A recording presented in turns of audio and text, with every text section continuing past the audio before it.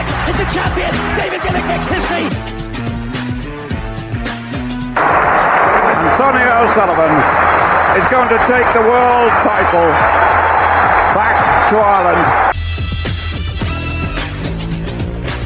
Eamon Cochran on his way to a major title for the first time in his life. Brilliant, brilliant Britain wins. Hello and welcome back for another Jumping the Gun podcast. I am Jared O'Donnell. I'm joined by Cathal Dennehy and Phelim Kelly. Oh yeah. We've taken a little hiatus last week because of all the action that was going on, but we're back. No, because we felt like it. Absolutely not. We weren't struggling for motivation, that's for sure. No, we waited till Cathal came back from all his travels and his duties with the IAAF and others, and he's brought lots of interesting insights back for us. Yeah, tons. That's about all of them. You'll be hearing from the coach of the new long jump hero, Juan Miguel Echevarria. His coach's name is Danny Osorio. We've also got a bit from Jakob Ingebrigtsen about training like a nut job since the age. Training like a professional from the age of 8 or 9. King His Jake. words, not mine. Yes. You'll hear that later on. We've also, who else did I catch up with? Talked to Samba, but the audio quality was not fantastic. Abdurrahman Samba. So yeah, that's not going to be part of the podcast. You can But we'll fill us talk in. about Cherno Samba. We can talk about him nonetheless. who else was Julian Wonders? Given the social media debate we had in recent weeks, I asked him about his social media presence. The Swiss distance runner who's got a big Instagram following, training out in Kenya. So hear a bit of that, and we'll debate the other talking points around the circuit. Absolutely, yes. We've a couple of Diamond Leagues to talk through, and then we'll be heading stateside to look back on the NCAA championships that took place last weekend or so. And then Some solid results there, Some even though they decent- don't have drug testing, but anyway. decent and half decent results there, right? Yeah, we'll get stuck into that. No Irish InterVarsity Championships. No. Certainly not. The IUAAs deserve a podcast all on their own. But anyway, we'll come back to the Irish performances. Then we were, of course, down at the Irish Schools Championships 2 weeks ago, and we had a blistering national record from the sprint queen Phil Healy. So to start, I suppose we'll come all the way back to the most recent of our Diamond Leagues, I think, Oslo and Stockholm. Cathal, you were there. Talk to us. What do you want me? No, it was fantastic. Very much pleased. I went to Stockholm. First time going to the Bislett Games. I went to Stockholm 2 years ago. It was what's the term I'm looking for? A bag of shite. It was lashing rain all night. There was about a quarter of the stadium was filled. The performances were terrible, and it was quite a depressing day for the sport. And very much just the Nordic Diamond Leagues appeared to echo that last year. The better weather, but the stands were quite empty, and so yeah. Great weather in both places this time. Oslo was probably 98% full, I'd say, and Stockholm was probably 75% full, which was great to see because they're two key athletics historic meetings in historic stadiums. So yeah, it was wonderful to see. Oslo in particular was brilliant, and I think what really struck me and struck a lot of people was that in the post-Bolt, post-Farah, on the track at least, era, there was a lot of talk about whether people will stand up and, you know, who's going to be the stars of the sport, and you just realise then we don't need them. You know, we're not lacking in any way. You've got Yeah, well, that's the question, isn't it, Carl? Like, were they were taking up basically the whole budget, taking the spotlight away from so Everyone. much variety and the different levels of talent, as you've already said. Like Echevarria now is coming up 19. The two guys now in the 400 hurdles, and Carson Barholm obviously in particular for Oslo, and then just other athletes to find their space and to be given the platform. I suppose absolutely. before And that did you're they like, suck the lives out you? what's the point in trying to put yourself out there when all the attention is given to Bolt or Farah anyway? I'd say And especially cash. for the likes of the British track and field athletes who are probably like, well, there's no point in even trying here because Birmingham is going to be set up for Farah whether I'm here or not. Yeah, exactly. And I think there was I think like what Oslo did this year is something that so many other meetings around the world could mimic, and also to an extent in Stockholm, lots of conversations with, I suppose, media people, agents, athletes, Media friends. about just the topics in the sport, the same stuff everyone talks to fill the hours before a meeting. But like Oslo had definitely the best marketing I've ever seen for an athletics meeting. They had all their big Norwegian stars mocked up as sort of I'm just looking at the poster here that was stolen on our wall. Gifted to you. They've got Grovdal, Isabel Pedersen, Carson Warholm, Ingebrigtsens all up there on the wall in a Game of Thrones sort of mock-ups as warriors and in and around the Bislett Games. Fantastic marketing. And he acquired another one on our staircase there with Varholm just as a superhero of some sort. Yeah, and it was fantastic. Yeah, and they had, and in Stockholm, even talking to some of the press officers there, they were saying they had a huge festival, and I actually dropped in on that festival like a weirdo. It was a children's festival, family festival, I should say. Did you bring the family? I had no family. Family for hire. I dropped in and took a few photos in my media role. No comment. No comment. But yeah, they had all sorts of activities, and as the organisers said, they basically marketed the whole thing as a big family festival outside the stadium. All morning they had kids races in the Olympic Stadium. Everyone got their little free t-shirt, and then obviously a lot of the parents buy tickets and to go to the actual meeting itself, and just they got some Norwegian pop star who... You did a session on the Olympic Stadium as well. You I did. The opportunity. I enjoyed that. My Achilles well. hasn't been the same since. But yeah, fantastic venue to run around in. Very much worth the 6 months of sedentary lifestyle that awaits me now. But two fantastic meetings, and great to catch up with some of the athletes. And I think there was promising signs for what many consider to be an ailing sport. It's not dead yet, that's for sure.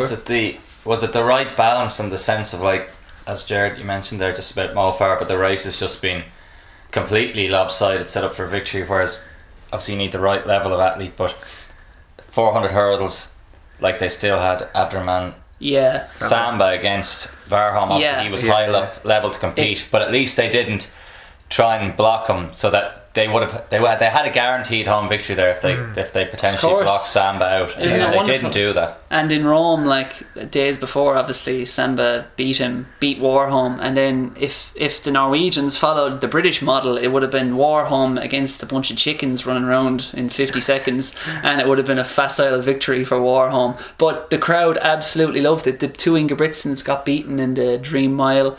Isabel Pedersen got beaten in the hurdles by the best in the world, Brianna McNeil, and Jacob as well in the 1500. They half set it up, but he had a lot to do, and he was just beaten. But again, good racing, kind of. Good racing, and like they had the world champion in the Dream Mile, Elijah Manengoy, like beating the Ingebrigtsens, and I don't think that turns off the audience. You know, they want to see, like, they're not going to go home depressed if they've seen him finish second by a metre. Yeah, I suppose it works well up to that distance, doesn't it? I suppose in the 5 and the 10 you can kind of get spanked around a little bit, whereas like if you're 200 metres backwards, generally, and obviously you need the world class athlete to start with from Norway or wherever they are. They have to be in contention with the best in the world, so there's only a use doing that in certain events. Obviously you're not going to, well, you could completely dilute your field for certain races. Yeah, but it was nice that they kind of had the 1500 and the mile. That kind of worked well, that they opened with that, so that they could use Jacob's kind of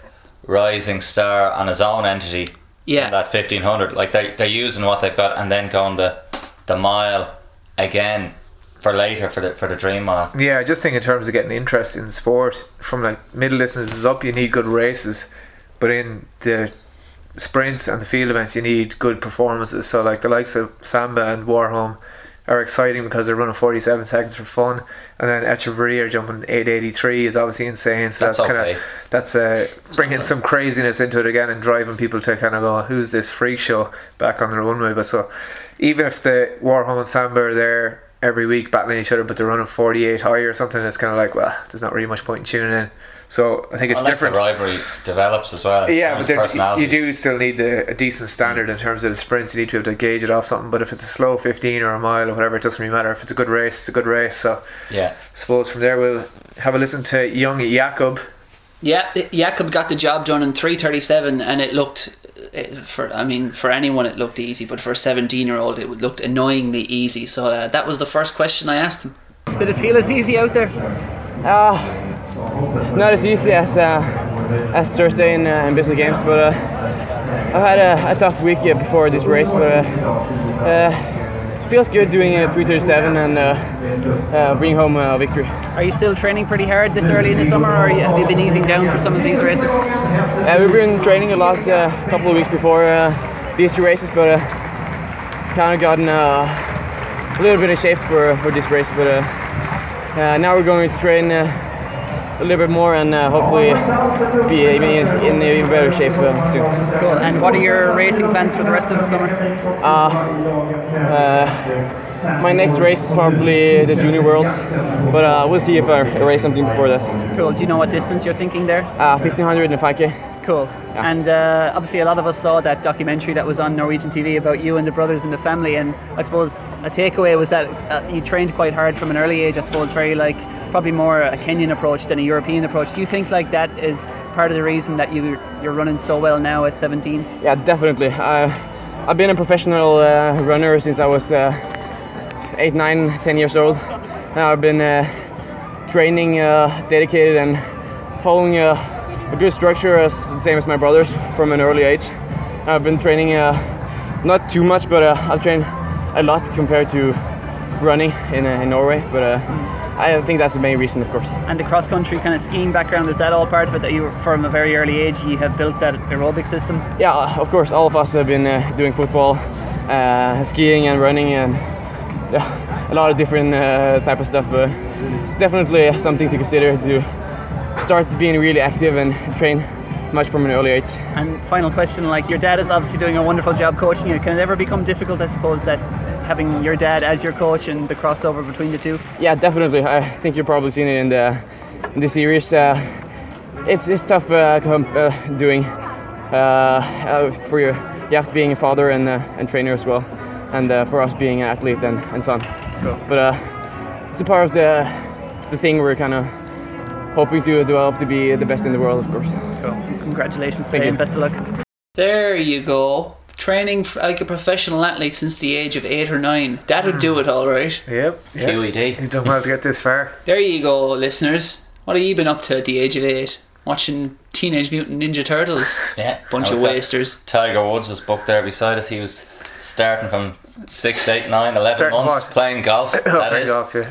And 2 years of age, he was striking the golf ball in the garage there. Yeah, McElroy. Pretty good. McElroy was on the late show, wasn't he, chipping the ball into the washing machine when he was a little scut as well. Don't even think about having a childhood. So abusive parents out there, away you go. Yeah. Get at it. Don't hold yourself back. The only way is up. You have a 1 in a million chance of success. It's well worth it. It's well about ruining your children's lives. You might have a family of Ingebrigtsens. How else will you know? Yes. Anyway, 3:36 for Jakob for third. Then in Oslo, that was Stockholm. That interview was from after he won that. I only talk to winners, Ger. Absolutely, yeah. He was. I have no time for tears. He meant nothing to you after that third place performance, but yeah, he's certainly doing okay. After that, you caught the other man from Europe, Julian Wanders. Yeah, that was in Oslo. So Julian was out trying to break 28 minutes and break his. I think he has the Swiss record, but he didn't manage to do it. But, what's his story for those who don't know? So Julian Wanders. It's the European kind of Robertson kind of followed that path, didn't he? That's essentially it. Yeah, he's the European Jake and Zane Robertson. He moved to Kenya when he was 18. He went to stay with. He knew one guy. He went there for a month, loved it, and then just said, "You know what? I'm going to move back." And so he got a bit of backing off the Swiss Federation. Just moved to Kenya for the last 3 years, I think, and he finished top 10 at the World Half Marathon Championships. Ran 60 minutes for a half marathon already, and he's trying to run the 10k at the European Championships in Berlin. He's a guy you'll be hearing a lot more of in the years to come. And context for Zavel, I suppose he was in 2015 in here. He was 10th in the European Junior Cross Country Championships that Kevin Mulcair and a couple of those Irish guys competed in. And like you're saying there with Kenny, he said the same type of thing. Instead of training camps and being professional for 6-week blocks, maybe 2-3 times a year, he decided all in, like the Robertson. All in. Yeah. The only way. But I talked to him a little bit about life in Kenya, and also given our debate in recent weeks, because he's such a presence on Instagram and social media, how that affects him. Sorry? What do you think has led to the improvement this year? Because so far it's been a really good year for you. Yeah, I'm very consistent in training. I work very hard with my group in Kenya. So, yes, and I have almost no injuries now. So, yeah, I think the key is the consistency for me. and I just believe also that in my mind I can go far. So I think it's helping me also. And one final question: you're obviously quite popular on social media. Do you feel that helps you as a runner? Like, do you feel it's important, I guess, to interact with your fans on social media? Yeah, for me it's very important also to show that to the world how athletes we are working. It's not coming like we're just talented and that's it. I just want to show that, and also to show that I run clean and I'm just working for it, working very hard, and I also want to show how I'm passionate by athletics. It's really a passion for me. So yeah. So there we go. That was Julien talking about social media and whatnot as the lads look up from their phones. I'm going to give you a pop quiz there about the last minute. Yeah. No, we wouldn't do that to you. You're clearly not paying attention. No, but I think he's got like a lot of the young runners and stuff that I coach, and then just being around any other young runners, that particularly obviously middle distance to distance runners. Julien Wanders is a big influence, and I think he's a positive influence on them as well in terms of doing your training, getting up early and doing the extra little bits. And why did you get up early? Yeah. Well, he's just on the Kenyan lifestyle, but sleep in and win. Even we were all there, Jared, reliving our little tour to Belgium and Ortegum, and we saw him racing there, and then obviously the follow up on Instagram of him. He was up. I think we hadn't even gotten out of bed, and he'd been for a run into the gym and everything else. So poor recovery strategies there, I'd say. Living like a Kenyan. Yeah. But he's got a couple of cool little videos that they've done up now. This is not just by him, but for Lausanne is coming up and a few other meets. And he raced a metro train there. Did you see that? Oh no, I didn't see that. Was it Lausanne? I don't think it was another Swiss meeting that I can't remember. Schweiz, yeah. But anyway, he raced a metro. Again, the kind of creativity that I suppose they probably take their lead from Irish athletics in that sense. Just gonna say, it was like how to promote meetings really creatively. Do you remember that Facebook page though there for Sonia's racing the dart? Did anybody see that random one? I saw that. Conor McGregor was in the front of the dart. Well, there we go. Racing the dart. It was a joke. It was but Julien Wanders actually raced the Swiss equivalent of a dart there to promote an upcoming meeting in Switzerland. Well, what is it called in Switzerland? Le Dart? Yeah. D-Dart. Le Dartage. Something like that. So another one of the stars, well, I suppose the main star of the field events, move over Barshim, Juan Miguel Echeverria. We'll get the correct pronunciation of his name. Magnificent pronunciation. Somewhere along the line, but 883 with a slight illegal wind, 2.1. Cheating wind. Absolutely, but what is it, the 9th longest ever with all wins or something of the likes, or 6th longest? It's up there, yeah. Anyway, it's the longest in 23 years, I know that. Yeah, but he went out and jumped 665 or 865 yesterday. 866. 866, sorry, yeah. So he's got a decent legal jump into his legs. Anyway, I think he got 3 jumps over 850, which has only been done by like 5 other people ever in the series. So yeah, he's in good shape. It's time to care about the long jump again. Absolutely. It's a brilliant one, isn't it? And when you think of a lot of schools, and more of them should have it, but they've got a few long jump pits out the back and everything, and it is the type of event that, you know, if you've done PE or you've brought kids to exercise, they love legging it down, jumping into the pit, going and have another go, and seeing somebody literally hit the back end of the pit. And we were looking at the angles for a bit to see did he hit it and move backwards and lose distance. And you were saying, Jared, I was like, is it a shorter distance of a thing? But it was actually off a 1 metre board, and it should be 3 or something. Yeah, most of them are off 2 or 3 metre boards, I think, at the major meets. So in Oslo it was a 1 metre board, so not ideal. There we go. I never knew that. Yeah, and that was interesting, because I was like, how did he get to the end? Like, like even on Mike Powell's great jump, I don't think he didn't hit it with his feet at the end of the pit. Yeah, I think in like the Bird's Nest in London, and maybe in Rio as well, the huge pit, so you're kind of nearly lost in it. It's very hard to gauge what sort of jump someone has jumped unless you have the boards alongside as well. But yeah, I think definitely a 1 metre board is nonsense for those sort of at this stage stuff. It is for him now, but it is great that he actually literally hit the back end of the pit. Like, it is magic to see, and it really gets the general punter to say, jeez, you see your man literally nearly jumped out of the pit. The sand. Yeah. Good going. Yeah. Yeah, so I attempted to catch up with Juan Miguel I was afterwards. about to say, but, tried to do the long jump That's or where he did the something. Achilles.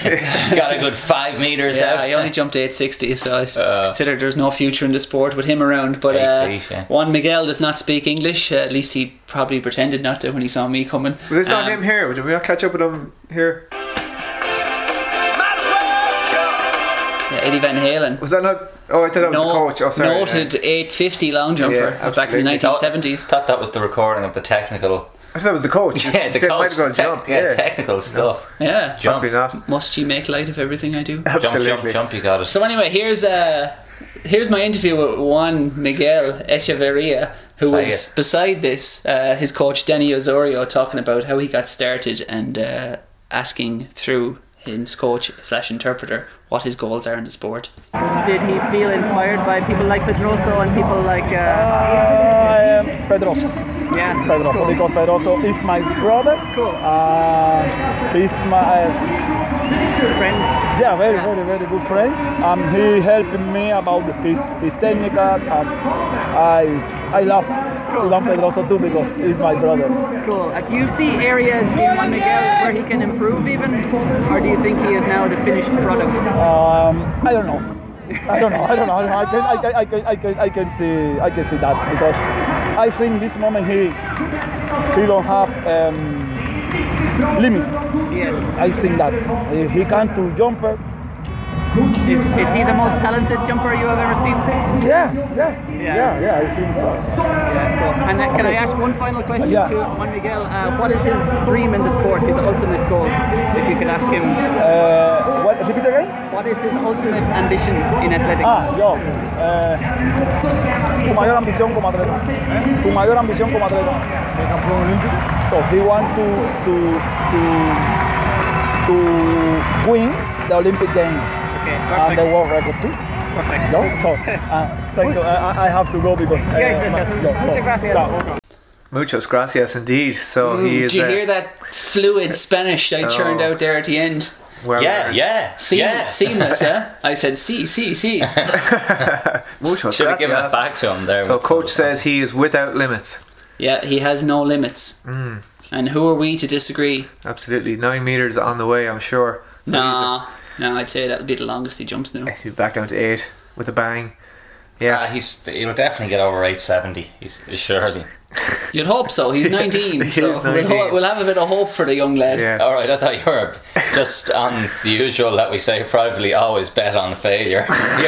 You're higher proportion of being right. He's already succeeded. He's a world indoor champion. He is indeed. Yeah. So the Olympic gold is the dream. Tokyo and beyond, and And the world record. that world record. Yeah. So I suppose that kind of wraps up our Diamond League action from the most recent. Colin, any parting thoughts you want to leave us with from your travels?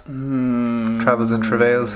Just the context of, I suppose, getting the balance right of the blend of athletes, and maybe more so in the middle distance events where it's obviously quite striking because it's the length of time.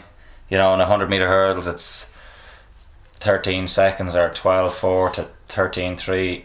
Obviously, you've a hurdle difference maybe, but in like the 5,000, like what was it? Was that Stockholm? Ben True was 4th or something like that, and he was still a good bit behind. Like essentially the main race with Barrega, the top 3, and the striking difference over a 5 and 10k in particular. Yeah, well, there you go. The best in the world. If they're not good enough, they're not good enough. What are you going to do? Tell Barrega not to I'm come? not sure what your point is here, Phil. Yeah, but my point is, my point is. Ask the question at the end of Okay. your. Well, we spoke about it before. I thought you were going to run with it, but basically that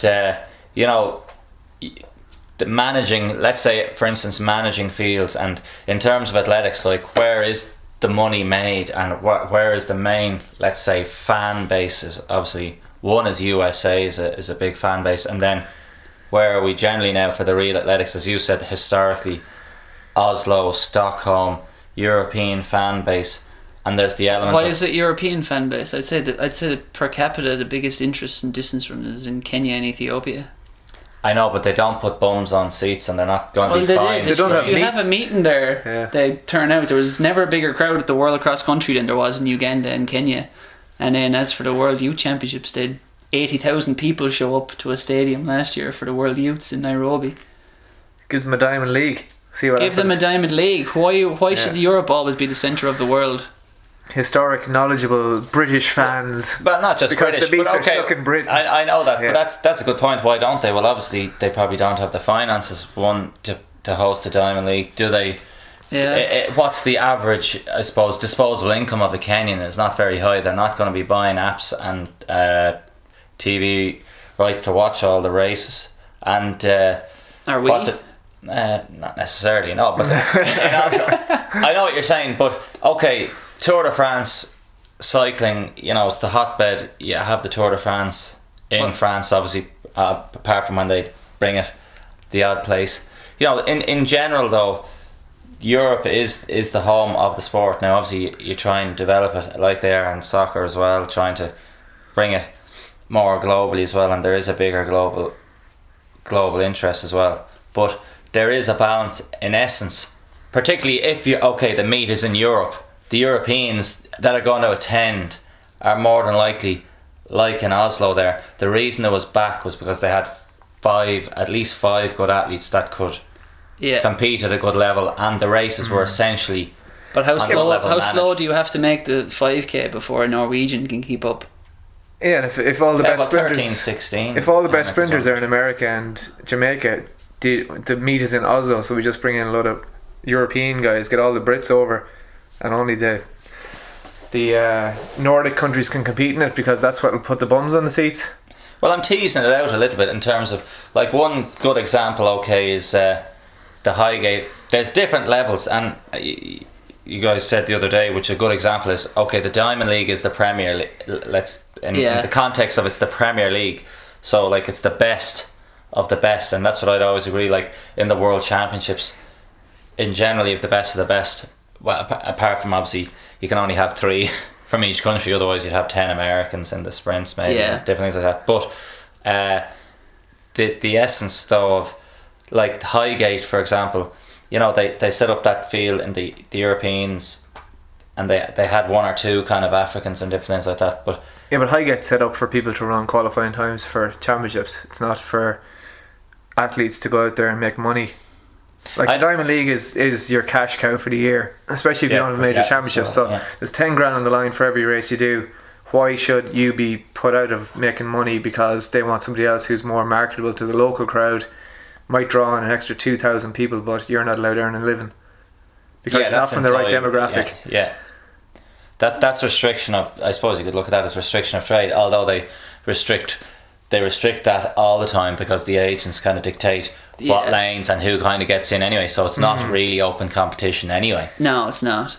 Or near it. And there's always one punter from the locality that gets snuck in there as well. At least one. Arena Ekelund was in the Stockholm women's 100 metres there, and who was a fantastic junior. I think she was world junior champion in 2014, but I think she hasn't broken 11.6 this year, and she was suitably dismissed. There was 2 Swedes at least in the 800 as well. Pick up a grand for herself coming last. Yeah, exactly. So it's, I don't know, it's a tricky balance, I suppose. As we said, if it's an invitational meeting, a World Challenge meeting or something, it's fair game. If someone wants to, like a Milrose Games, if someone wants to go, you know what, we don't want any Kenyans, we want an American against a New Zealander, and it's only going to be faces that kind of athletics fans will immediately recognise. I think in that situation I can see the argument where it's your own meet and you're doing your own thing, but if you join a format like the Diamond League, which is the highest level tier of the sport, then I think you have to accept that you have to allow the best athletes in the world race that and earn a living. That new ranking system could be put to use to say, right, look, these are the top 20 ranked athletes. We'll see who, say for the sprints,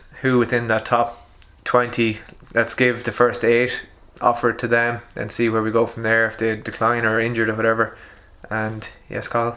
Tim Hutchings has an interesting column in Athletics Weekly this week where he basically argues for no more than 3 from any country in a Diamond League race, and he basically says there's farcical things like I think it was the women's steeplechase in Doha, he said, or 3k, it was 14 out of the 16 were either Kenyan or Ethiopian. Yeah, that was my point, but in one counter argument to that I saw Michelle Booting tweet, there was a steeplechase at a great opportunity level as well in Doha at around 8:20, but nobody I don't think nobody really availed of the opportunity in that instance, and hence obviously sometimes Maybe there was more Africans. Maybe they've given up on one level, but yeah, there is a point there to that, and then just finally that this back to the old usual debate that at least in Prefontaine, like Laura Muir wore and because they're sponsored by the federation, she wore a Great Britain Nike gear.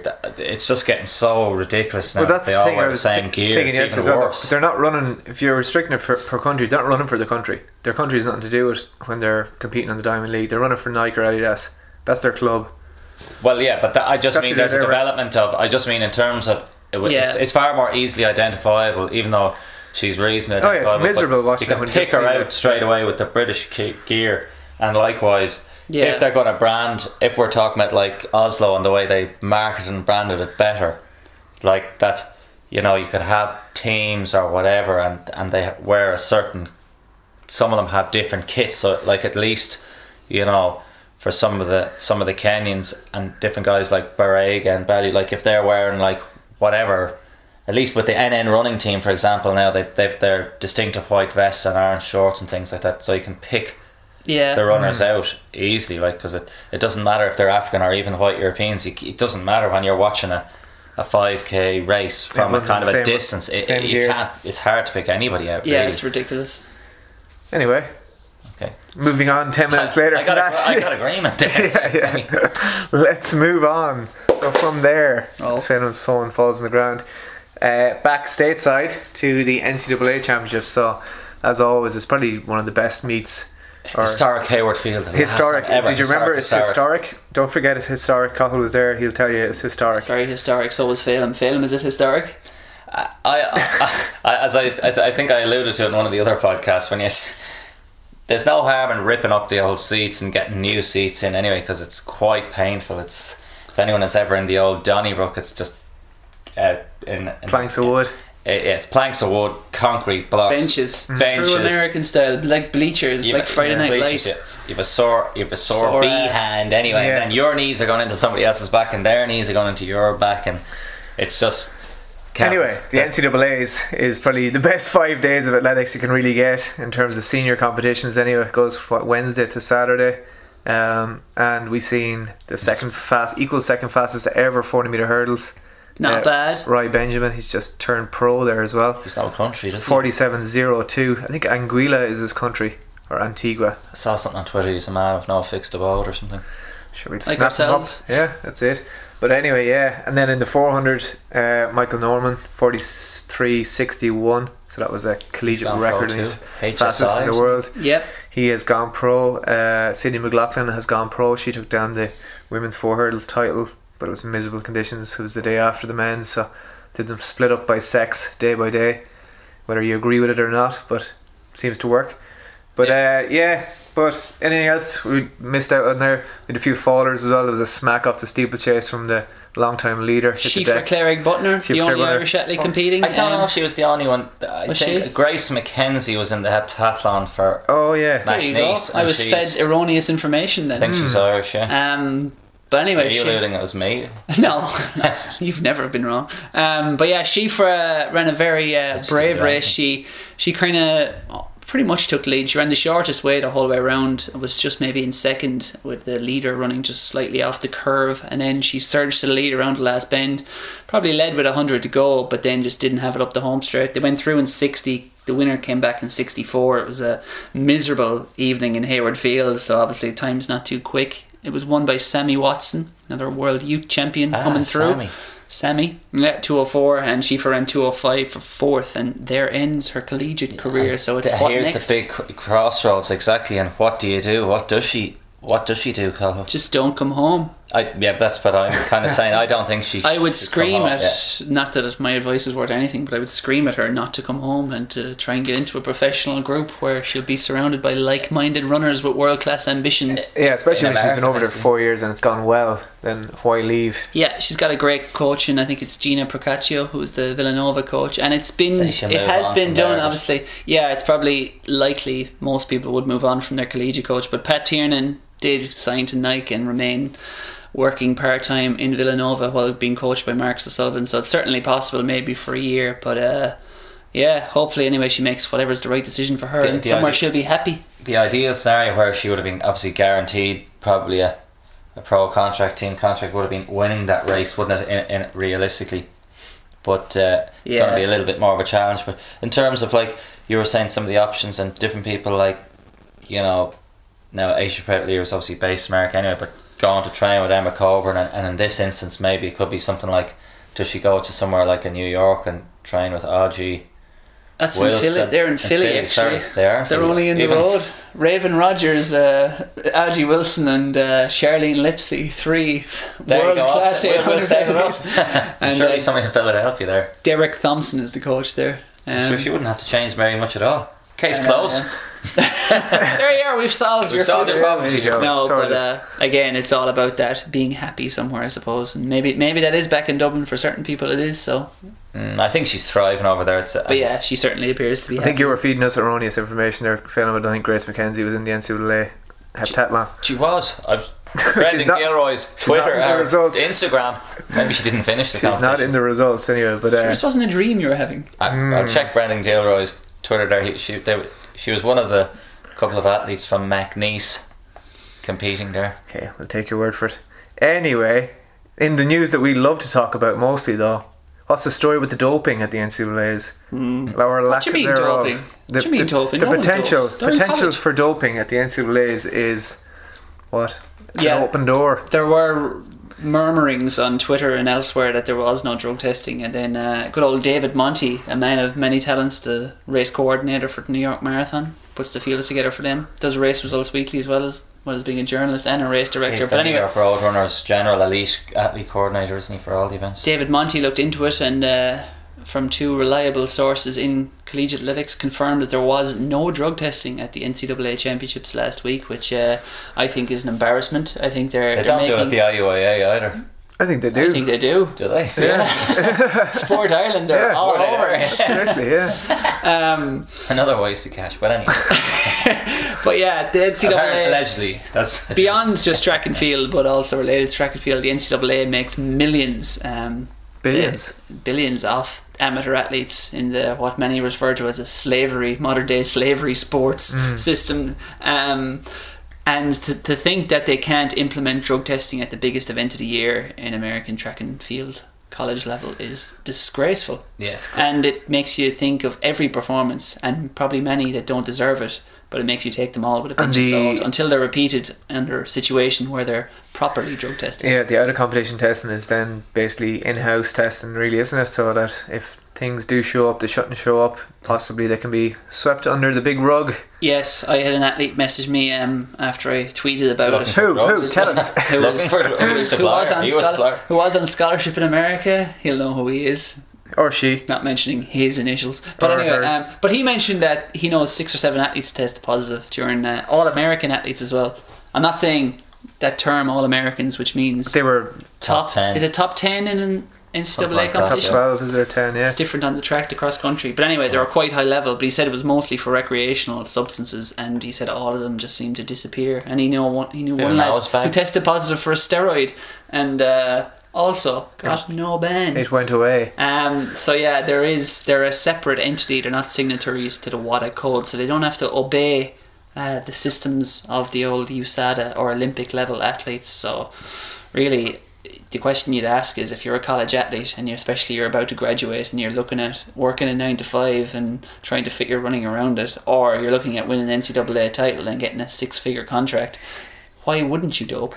Yeah, and then you look at the events, it takes sub 45 to make the 400 metre final, 10:06 didn't make the 100 metre final. You're kind of going, what? Like, how much doping can one do to actually get a contract at the end of this anyway? Yeah. But like, the sprints are a different world. You might even make it. The NCs. You might even make it to the NCAA championships in the first place. But if you were in any other country in the world, you'd be deemed a professional athlete next year once you finish college, or if you're not a final or senior in a couple of years' time. But it also leaves it open for, and it's hard to argue with them then, the people who like to just throw athletics under the bus, like.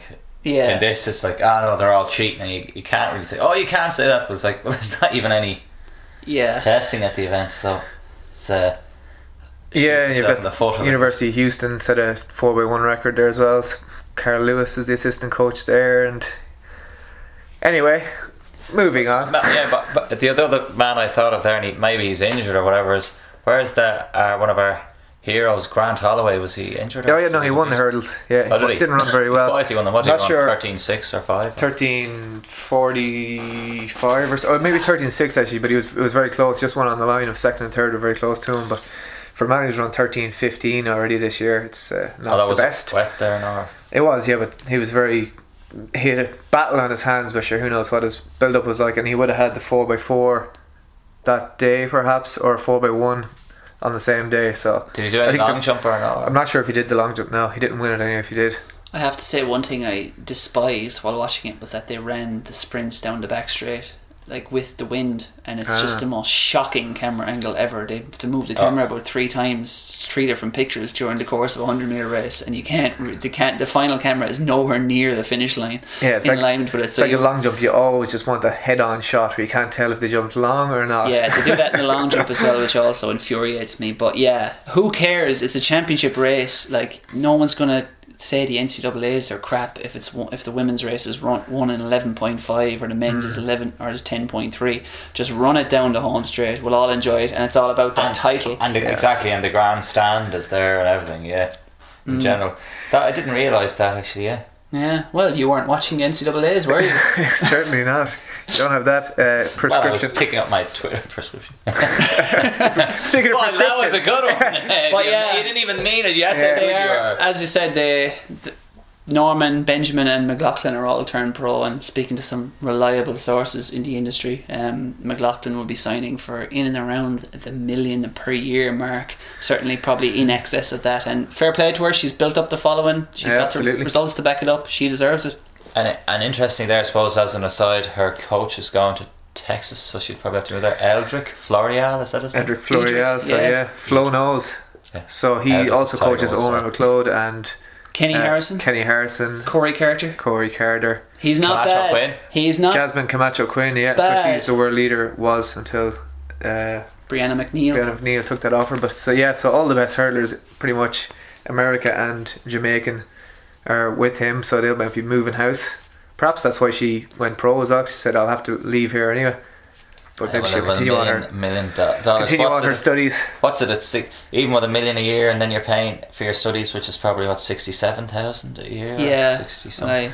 Funny you mentioned her. I interviewed Jasmine Camacho Quinn a few weeks ago, and she just won the NCAA title. And I was saying, why did you? She won the NCAAs as a freshman, one of the first ever to do that in the women's hurdles. And she basically, I said, why didn't you turn pro then 2 years ago? And she said, well, I can get my education paid for if I stay in college, and realistically, in the women's hurdles, men's hurdles really as well, unless you're winning global medals, you're not going to be getting a much more valuable contract than you would for paying your $50,000-$60,000 a year tuition. Yeah, especially as an American woman in the hurdles, you're going to be 10 a penny. Even at the minute, she'd be what country lucky to make Puerto a team. Rico. Oh, she's Puerto Rican. But she's American.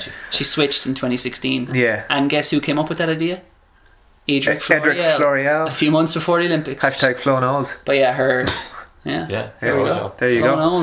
Anyway, from there we'll move on to another one of our favourite men, sticking with our NCAA doping theme of the night.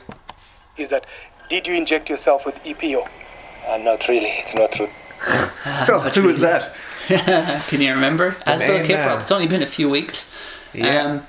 He's given up the ghost. He's given up the fight. Asbel Kiprop. Wouldn't be like him to throw in the white towel in a race when you've either money on him or picked him for your fantasy athletics team. But he's done it now in the doping fight. Absolutely. After that half-hearted interview he gave and really not much else except for a few Bible quotes on Twitter, he has decided that it's not worth the hassle. He's still going with MJ. Oh, he is? Alright, he's keeping that up because it's free, because on his Facebook he posted saying, I've let the struggle to prove my innocence go.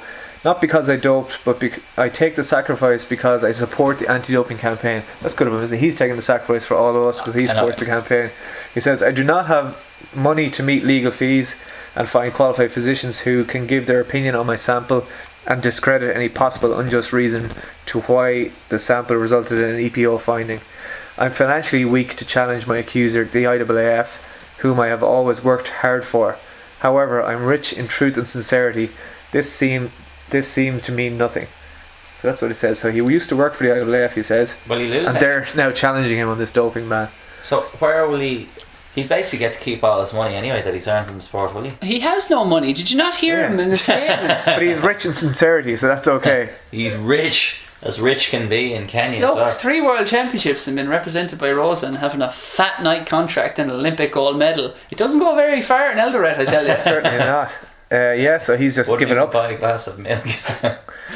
So yeah, Asbel, telling for me really that obviously his agent Federico Rosa has a whole lot of money and has represented many of the best athletes down through the years, and what instantly jumped out at me is, why is Rosa not stumping up the cash to defend him if indeed he's claiming this sabotage and that he has been wronged?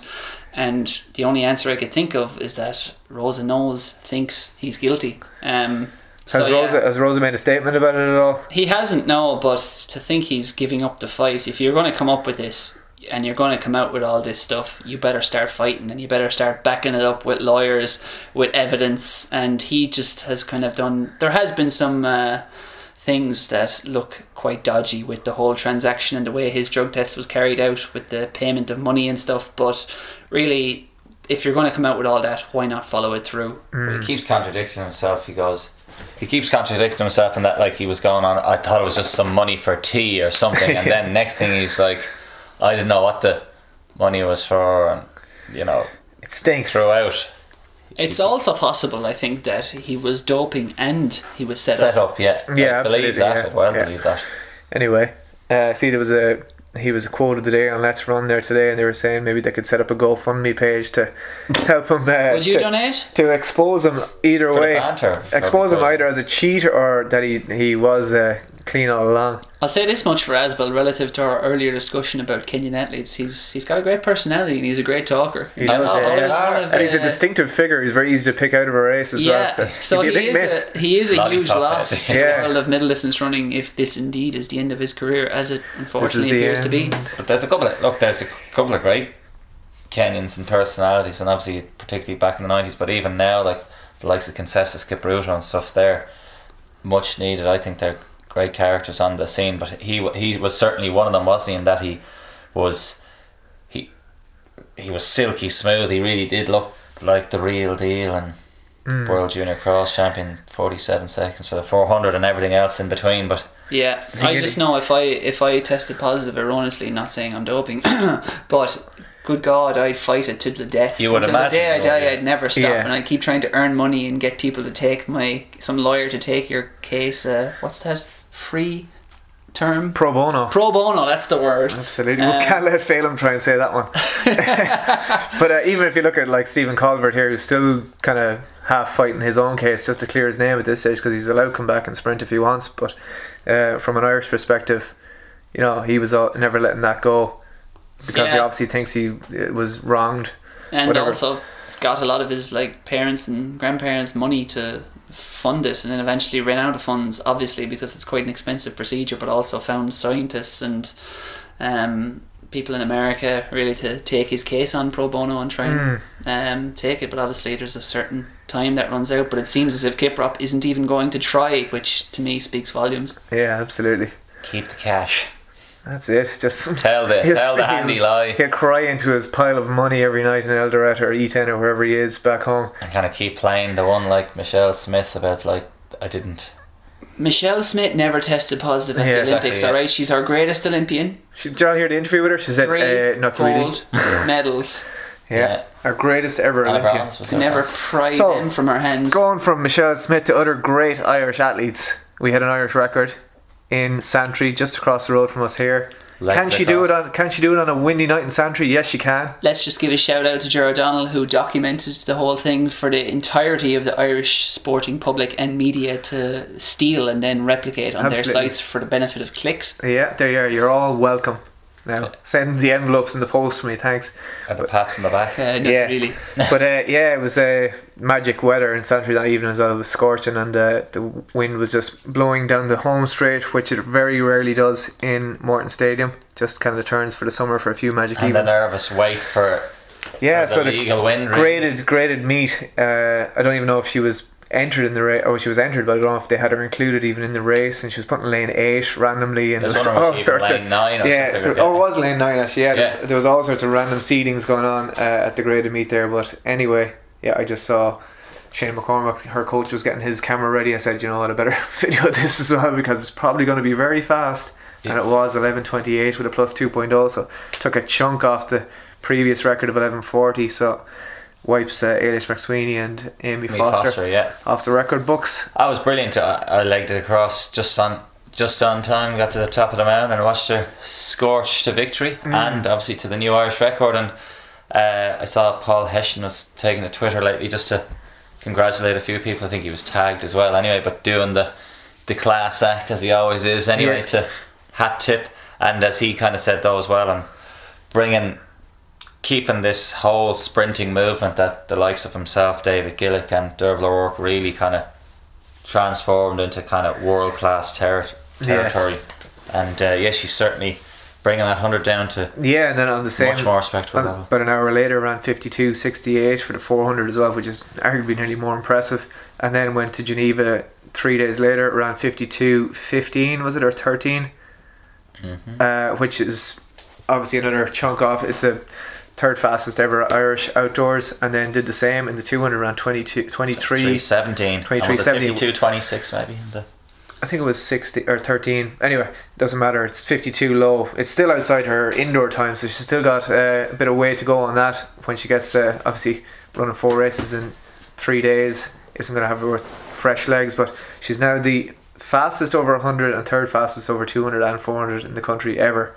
So she's on the right trajectory, but it brings interesting to see what she does with in terms of Berlin, what she'll pick, because I know the 4x4, if there's a team going, that'll be on the same day as the 4 flat, the finals, if she gets there. Screw it. It's an individual sport. Go for the 400, Phil. More advice from jumping the gun that you didn't ask for, need or want, and it may absolutely destroy your career. I'd imagine it'll be 2 or 4, I'm sure, because that's where her strength is going to pay off. I think the 200 is, I don't know, I just think she's a better chance of being a 51 something runner who gets into a final than a what would you need, a 22.6 probably, 22.7 to get into a 200 metre final with Dina and Daphne ripping it up, and Yvette Lalava and all. I think there's 8 British girls who've gone sub 23 already this year, which is but good. Thankfully only 3 of them can go. That's the truth. There's a good few other sprinters as well that can go in. Maybe, I don't know, with Kambunji even go up to the 2, and there's a few others. But I think it is important though to put into context. One, it's great actually the general coverage that Phil's gotten, but to balance that, let's keep the positive side, keep promoting her, but then not put undue expectations. Like you say, she's going to have to knock off probably a full second, I think, to maybe make the final, or at least in the 400. In the 400, 51 low. Oh well, I think she can definitely run 51.5 at the minute anyway. Yeah, so that might make a final. Yeah. But what I'm saying is just that there's another little bit to go.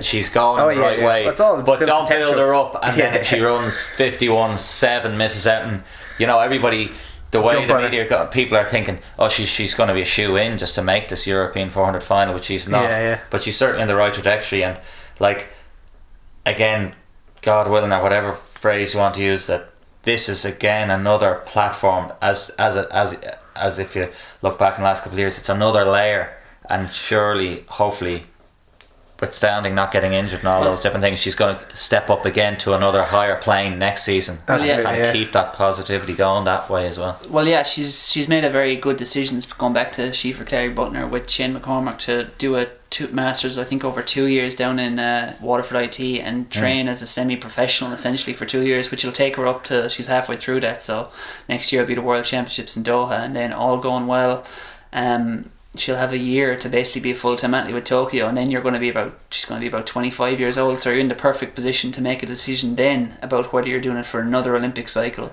So I think it's just going through those steps of increasing the professionalism each time relative to your performance, and it's paying dividends for her. And contact time with the coach as well, obviously. Oh, that's it, but also in terms of women's sprinting in Ireland, so we've seen in the last few years that it's been on fire in terms of the juniors and youths anyway, but now when those girls come up through the ranks, it's like, well, it doesn't matter what I've done previously, I need to try and catch Phil Healy here. So there's going to be a huge battle on behind her to get on a relay team with her and to try and get close to her in terms of medals at national championships and get themselves spots at internationals. So in terms of bringing on the future of Irish sprinting, having a superstar like that is always a good thing.